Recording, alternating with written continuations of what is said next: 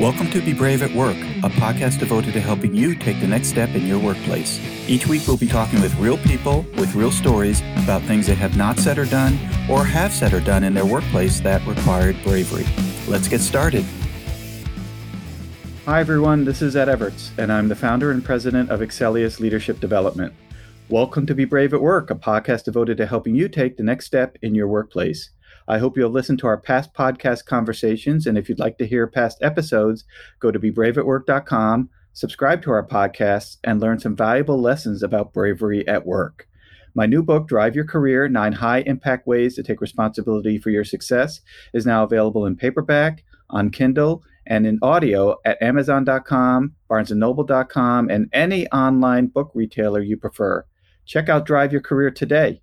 Our podcast today is sponsored by Cabot Risk Strategies. Based in Woburn, Massachusetts, Cabot Risk Strategies has created innovative and customized insurance strategies for individuals and families, businesses, nonprofits, commercial real estate, and public entities. Cabot's client base continues to expand both within the region and within the markets they serve. And if you are looking for customized insurance services and solutions, contact Cabot at 800-222-5963 or visit them for more information at cabotrisk.com.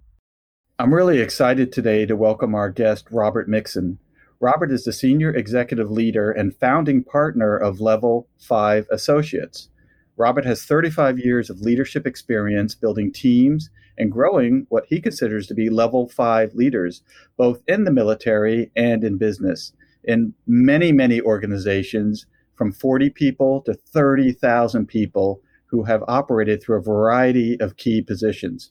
Robert is also the author of the recently released ebook, Who Saw This Coming? Now What Do We Do?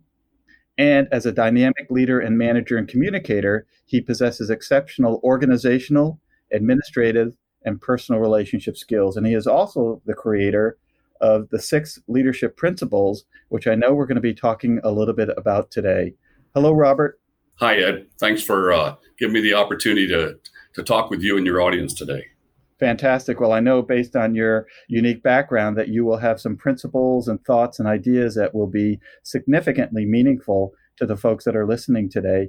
I introduced you briefly, and I'm wondering if you could tell us a little bit more about your past and how you currently interact in the marketplace. Certainly. I was privileged as a young man to have the opportunity to go to West Point.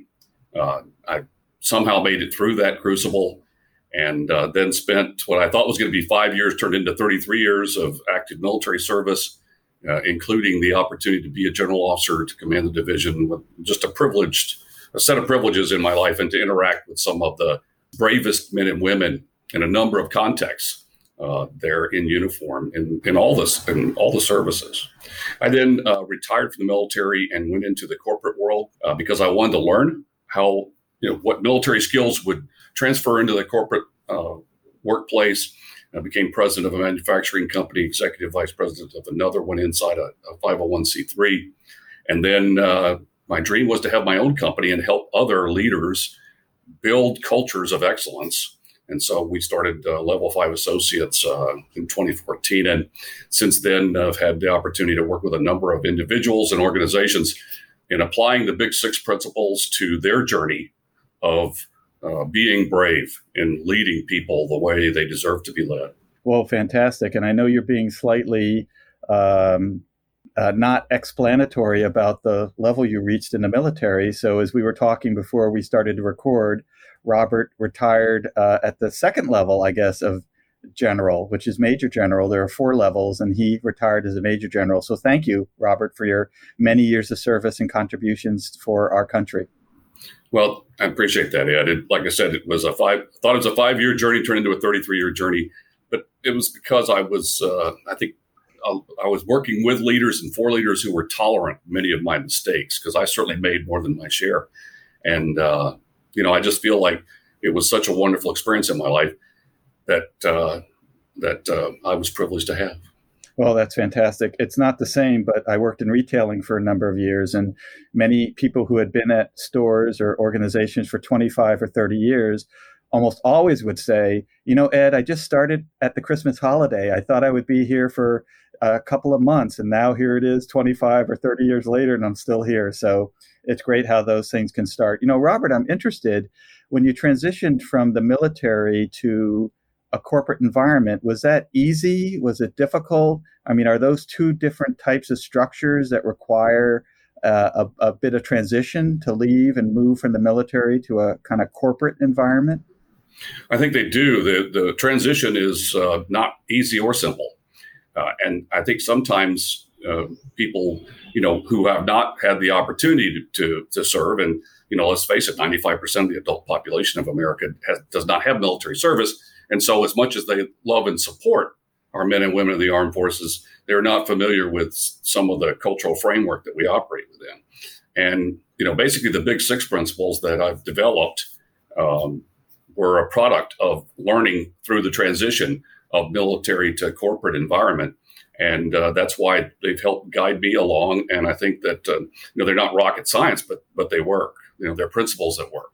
Yeah, I've have some experience in helping former military professionals transition into corporate roles in my 10 years at Iron Mountain, which is an operations-based business, and quite frankly was very male-dominated. Not often, but every once in a while, one of the leaders that we brought in to be a branch manager or a leader in operations was former military. And for some of them, it was a very difficult transition because, we used to joke behind the scenes that in their military career, if they saw something they didn't like, they'd walk up to the person and say, drop and give me 20. And in corporate America, when you walk up to somebody and say something you didn't like, they'd say, I don't care, or no, I'm not going to do that, right? So it was like these two opposite reactions from people. And sometimes they handled it well and sometimes they didn't. But certainly it was a difficult or challenging transition. So you mentioned your 6 leadership principles, which I wanted to share with our listeners today, because I think some of them can very much apply to being brave at work. And I don't think we'll get through all 6, but a couple that I think might be interesting to talk about. The first one, set the azimuth. Azimuth is not a word that most people use on a daily basis. So if you could tell us a little bit what that word means and what role that plays in helping a person be an effective leader in an organization. Well, the first of the Big Six is set the azimuth for a reason, and that's because I believe individuals as leaders and organizations in the corporate world, I took it from the military, the terminology, and basically, it has 4 components: the mission, your intent, which I think has more clarity than vision, where you distill the mission into an end state, the key tasks to achieve that end state, and the purpose, the why. So mission, intent, and then what are your values? What do you believe in as a person and organization? And then what's your culture? What are the behaviors that you're going to demonstrate, which indicate that your beliefs are coming to life? So set the azimuth is a personal challenge, I think, and it's a team or organizational challenge that is important to do it formally, to put it out there, talk about it, agree to it. It almost becomes a covenant. From a leader, an individual leader, it becomes a personal mission statement and a personal leadership philosophy. From an organizational level, it becomes just what I talked about, that mission, your intent, your values, and your culture, where you tell everyone in the organization who we are and what we represent and how we're going to act going forward. And that clarity is fundamental to, I think, the concept of being brave at work. You've got to establish your cardinal direction, and then you've got to live it. You've got to measure it, live it, and stand with it if you want people to feel like they belong to a culture of excellence. Well, as a person who looks at the world through the desire to help people be braver at work, one of the reasons I love that leadership principle is because bravery is really a two-sided relationship. There's my need to be braver at work and say something to you that might be difficult to say, or do something at work that might be difficult to do. But there's also the need for you to be receptive to it, right? And so I think that's part of the culture and environment that you might be describing. I'd love to hear your thoughts on that as it pertains to bravery at work. But, my need as the leader to create an environment where it's okay if you want to come in and say something to me that you think I need to hear in order to be a more effective leader, right? Leaders who have low self-awareness may not be receptive to somebody walking in and saying, hey, Robert, I want to talk to you about the meeting this morning. I think there's a couple of things that you could have done differently to be more effective.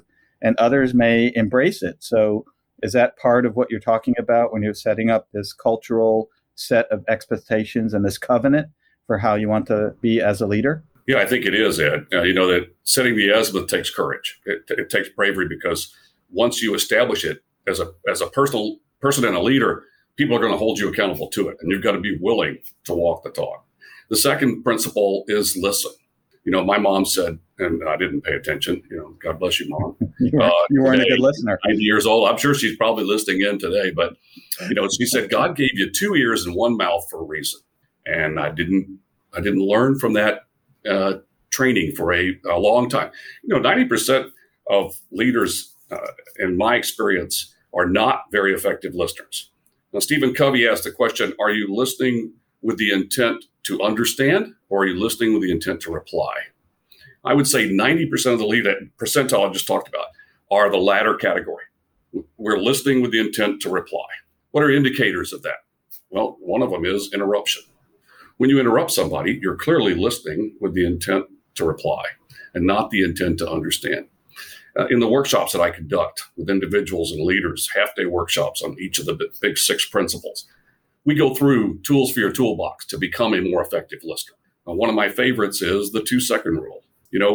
Before you respond to someone who's speaking with you, wait 2 seconds. I don't recommend you count out loud. I did have one person who thought that was a good tool, but I don't really, I would say do that silently. But, that 2-second rule has tremendous second and third order effects in demonstrating, again, if we're going to be brave at work, we may have to hear some things we don't want to hear, but we should hear them out. Unless they are insultive and abusive and toxic. If they're thoughtful, meaningful comments, then the 2-second rule can help us a lot. First of all, it mitigates your interrupting process, which is indicator of a lack of respect, if you ask me. If you have the value of respect and you interrupt people, I don't think you're walking the talk. I think you're just talking the talk. So in listening, the 2-second rule has a lot of benefits. You might understand more what you're being told. You might be more respectful, I think, by not interrupting. And third, that the person might have something more to say, that you give them a chance to say it. So that's how you build a culture where people feel as though they're valued. You demonstrate the bravery of being able to, listen to bad news sometimes. You got to be a good bad news taker if you're going to be an effective leader. If there's a pile of dead messengers outside the door because you've shot all of them when they brought you bad news, pretty soon nobody's going to tell you any more bad news until the fire department arrives to start hosing down the building. Well, I love that phrase that you shared from Stephen Covey, which is, are you listening to understand or are you listening to reply? I would completely agree with you that the vast majority of people that I have met, and even myself, that as soon as somebody starts to talk about something, our brains just instantly go into how am I going to respond? What am I going to say? And you can even physically see people starting to, jump in or want to start talking even before you're done, right? And sometimes people even say, hey, can you wait till I finish? Or, hey, it looks like you want to say something, right? Because we can't even physically control ourselves. And I'm a huge fan of what I call the power of the pause. So I also agree with you that it's so important when we're in conversations with people, and especially if they're sharing something with us, which we know is hard for them to share, that we pause a little bit to kind of reframe our thinking, be curious. I also love Stephen Covey's 5th habit of highly effective people, which is seek first to understand, then to be understood. It might be the same chapter you're talking about, which is, it's so important to understand where somebody's coming from and why they're saying it, versus just jumping in and responding and defending and arguing. And, there's this desire to be the one who's right. And we just keep going and challenging each other to say who's going to win this conversation. So, I love your first leadership principle, set the azimuth, because I think that is about context, and you have to create a bravery context where it is okay, as long as you're respectful, to come in and say anything that you need to say to me that you think will be helpful to the organization. And then secondly, the value of listening, right? That you have to pause and listen. I think, quite frankly, it might even take a little bit more than 2 seconds, but you want to pause for a minute and even sometimes say, hey, let me think about that for a second. That's a really interesting perspective. And then think about it. It might take 10 seconds, right? But it's so important because it adds value to the conversation that you're having. Absolutely. We just don't train leaders in how to listen. And I think once we do that, in leadership development programs, I see very little evidence of training leaders on how to listen effectively. We simply expect they'll figure it out. And in many cases, I'd say the vast majority of leadership skills are not innate; they're learned. We have to teach leaders how to listen, how to set their azimuth personally and as a team, how to listen. The third component or third element of the Big Six is trust and empower. Empowerment is the embodiment of trust, but trust has to be nurtured and built. Listening is an example of respect. It helps generate trust. But I think the other tools in your toolbox, and that's really where I operate with individuals and organizations, I believe in practical tools. I'm not very esoteric, so if we're going to talk about the right brain and left brain, I think they probably have another conversation. I've learned through screwing up the Big Six, what works and doesn't work.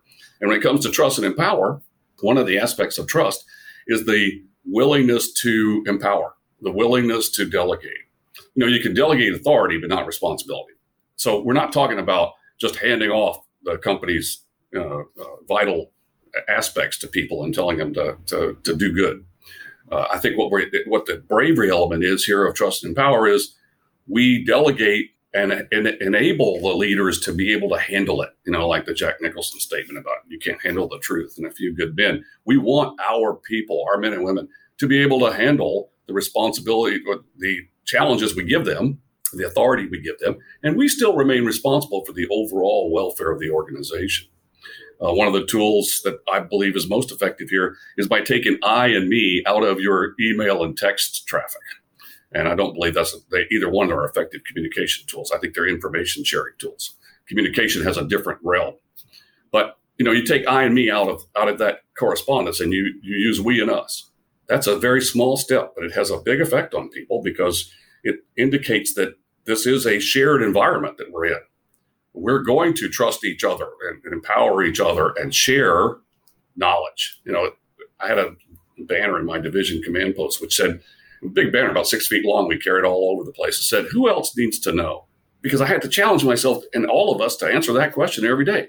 It's not reply all. That's not how you share information. Empowerment is created by deliberate manifestations of trust.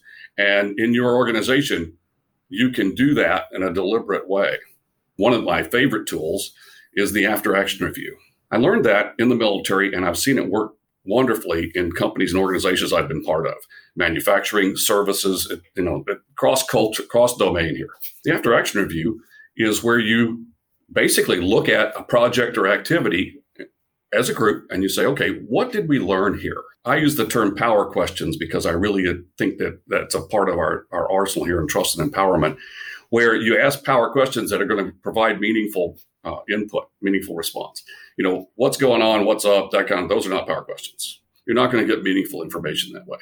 And in an environment of trust and empowerment, the power questions and the after action review generate information where people feel as though their input makes a difference.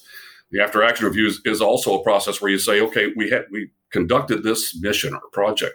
What did we learn here? What did we plan to do? What actually happened? What went well? What didn't go well? And what are we going to do going forward? And who's going to be responsible to do it? There's got to be some accountability here. Trust and empowerment does not happen without accountability. And the most powerful form of accountability is mutual accountability, where we hold each other accountable for doing what we need to do in an organization. And that's where trust resides. And the after action review is a vehicle for capturing that accountability and responsibility. And people feel empowered when they're part of that review. And they can say, what did we learn and what are we going to do about it? Well, I love how some of the best ideas we hear, Robert, are some of the simplest. And so this idea of modifying your language and not saying I or me and saying we or us, as you said, is minor in respect to the great scheme of things. And yet the impact and influence that can have is significant, right? So here's my idea. I think you and I should both retire. We should open up a college. The college will be open to people ages 28 to 35, And at that college, we're going to teach them things like listening, curiosity, delegation, accountability, empowerment, all these basics that today, later, they have to learn because nobody ever taught them how to do these basic fundamental things. We can talk about that later. Okay, fair enough. I really believe that there's a great talent level in our business environments out there that we can tap into if we can generate the kind of bravery that has been a drumbeat in your work, but I think in mine too. And it's a two-way street. Empathy is a form of bravery, if you ask me. And so we need to train ourselves and organizations into applying tools like the Big Six Principles every day in a meaningful way, and then being able to measure our progress. On my website, level5associates.com, you'll see a number of products about that I've written about the Big Six. Links to the books I have written. I've been privileged to write 3 of them now, and where I talk about in my blogs every other week, I talk about one of these principles usually and how to apply it. I just think there's a wonderful opportunity for all of us as leaders to grow leaders who can be better than we are. Fantastic. Well, listen, Robert, it has been great chatting with you today. So thank you so much for your content. Thank you so much for your ideas. How can people get in touch with you if they'd like to learn a little bit more about you? Yeah, the website is www.level5associates.com, where you spell out the 5. And there you can learn more about me and about the organization and how to get in touch with me. Or send me an email. My address is robert@level5associates.com. And if I don't respond to you, you send me an email, there's a high probability that I'm dead. Well, let's hope nobody has that. No one has that experience. Okay. I just wanted to make the commitment here. I will be accountable. Fantastic. We appreciate that. Robert, thanks again for your conversation today. It was great speaking with you. I enjoyed it, Ed, and I wish you and all your listeners well in their journey. Fantastic. And to our listeners, thank you for joining us this week, and we hope you join us next week as we further explore being brave at work. We also remind you to subscribe to our podcast at bebraveatwork.com and download and listen to our podcast on multiple online platforms. We are everywhere. Our podcast today was sponsored by Cabot Risk Strategies, whom you can reach at 800-222-5963 or visit them for more information at cabotrisk.com. And a reminder to check out my new book, Drive Your Career, 9 High-Impact Ways to Take Responsibility for Your Own Success, which is available in paperback, on Kindle, and in audio everywhere online. Do you have something to say, yet are not saying it? Do you have something to do, yet are not doing it? Now is the time to be brave at work. Have a great week.